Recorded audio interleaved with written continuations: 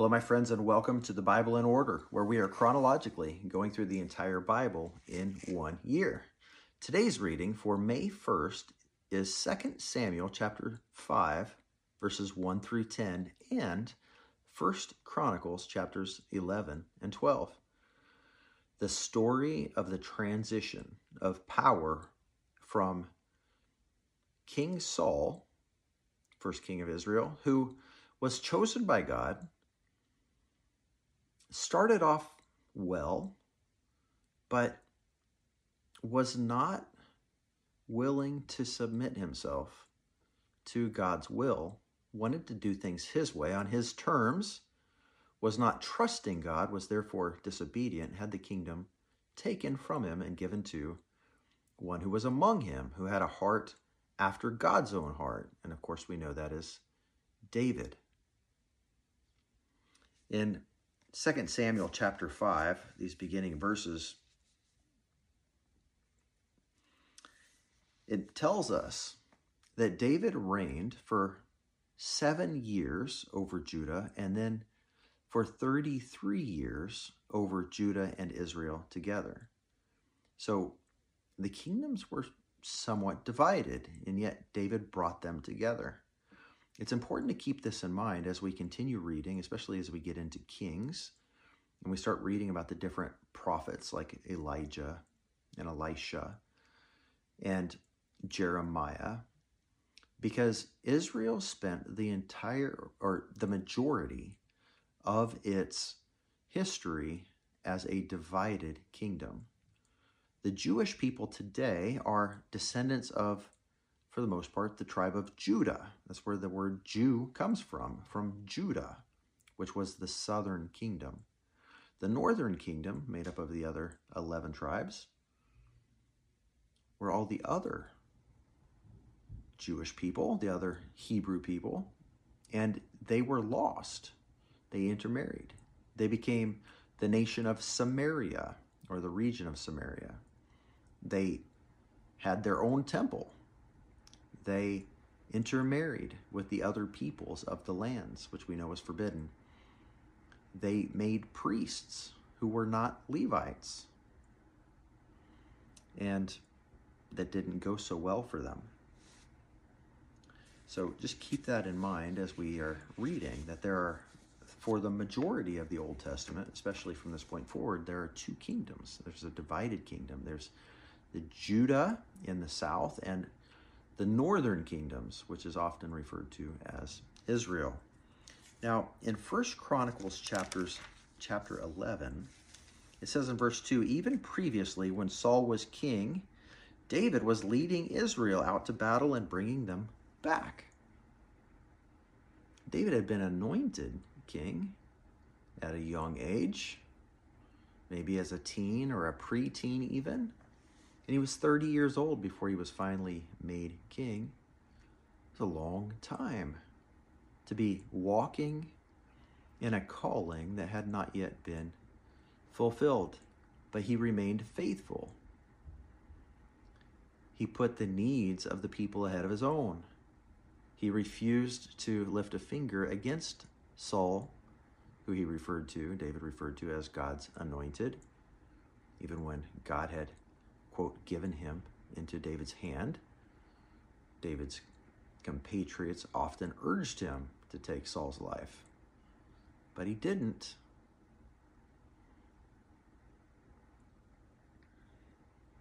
I love that we see this transition of the city Jebus or Jebus, which means trampled upon or tread down on, that city, and it's later renamed as Jerusalem, which means foundation is peace. Really, the foundation is all is well, could be interpreted. And in verse 9, 1 Chronicles 11, verse 9, it says, David steadily grew more powerful, and Yahweh of armies, the Lord of hosts, was with him. He steadily grew. It wasn't overnight. He didn't just wake up one day and become king. He had to fight for it. He had to be honed.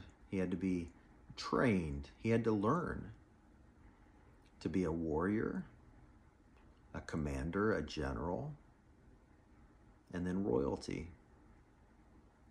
Over time, many of us today have a very high calling, and we expect God to raise us up into positions of authority, positions of great wealth, honor.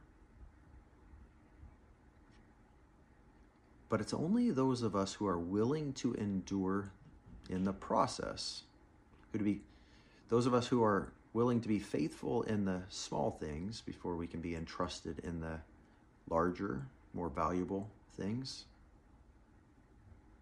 There is no easy button in the kingdom.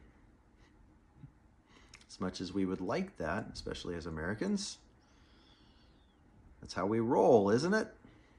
Just push a button, get what we want. We can have it our way. Fast food and all. But in the kingdom, there's no such thing. We have to work. We have to learn. We have to grow. And so let us be like David, faithfully toiling for decades in order to become who God wants us to be, so we can be trusted by God and entrusted with more and more. There's a story here in chapter 11 of how when David was really thirsty, he said, "Oh, how I would love to have some water. I'd do anything to get some fresh drinking water." And 3 of his men broke through the Philistine camp at risk of their own lives to go get some of that water for their king. And when they brought it back, David realized that he had almost cost those men their lives. So he refused to drink it. And I'm sure he was sorry that he had even said those words aloud. Part of being molded into a king. A wise king would never say callous things or joking things or anything that might put his faithful subjects' lives at risk. Chapter 12, the following were the men who came to David at Ziklag while he was still banned from the presence of Saul, son of Kish. And so we have this little flashback of how David had to, again, fight, wait, run, fight some more, wait some more, pray a whole lot before he got what was coming to him, what was rightfully his,